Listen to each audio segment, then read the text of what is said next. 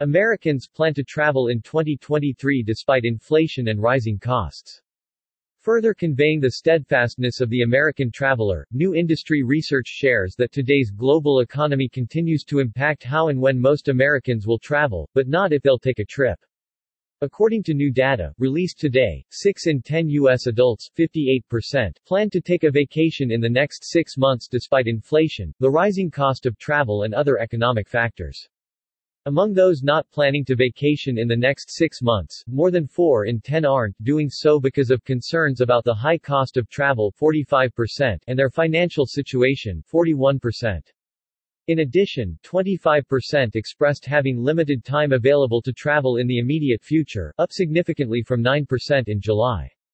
However, the overall outlook for travel is generally quite optimistic, particularly in regard to international travel, which is expected to ramp up in 2023.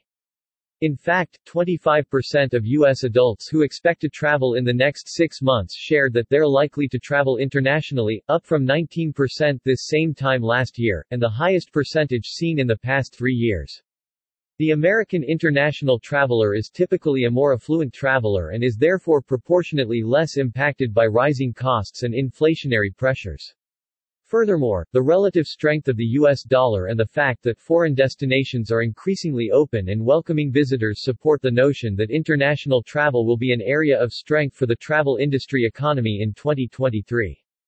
Other key observations from the survey include: 3/4 of active leisure travelers consult at least one online travel agency, OTA, on a regular basis when researching their travel.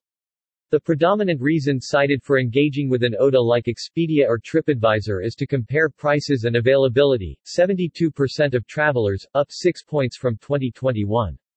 However, it's worth noting that 7 in 10 travelers cite concerns about booking with an OTA, including concerns that canceling or rebooking may be more difficult than if they had booked directly with the travel service provider, 42%.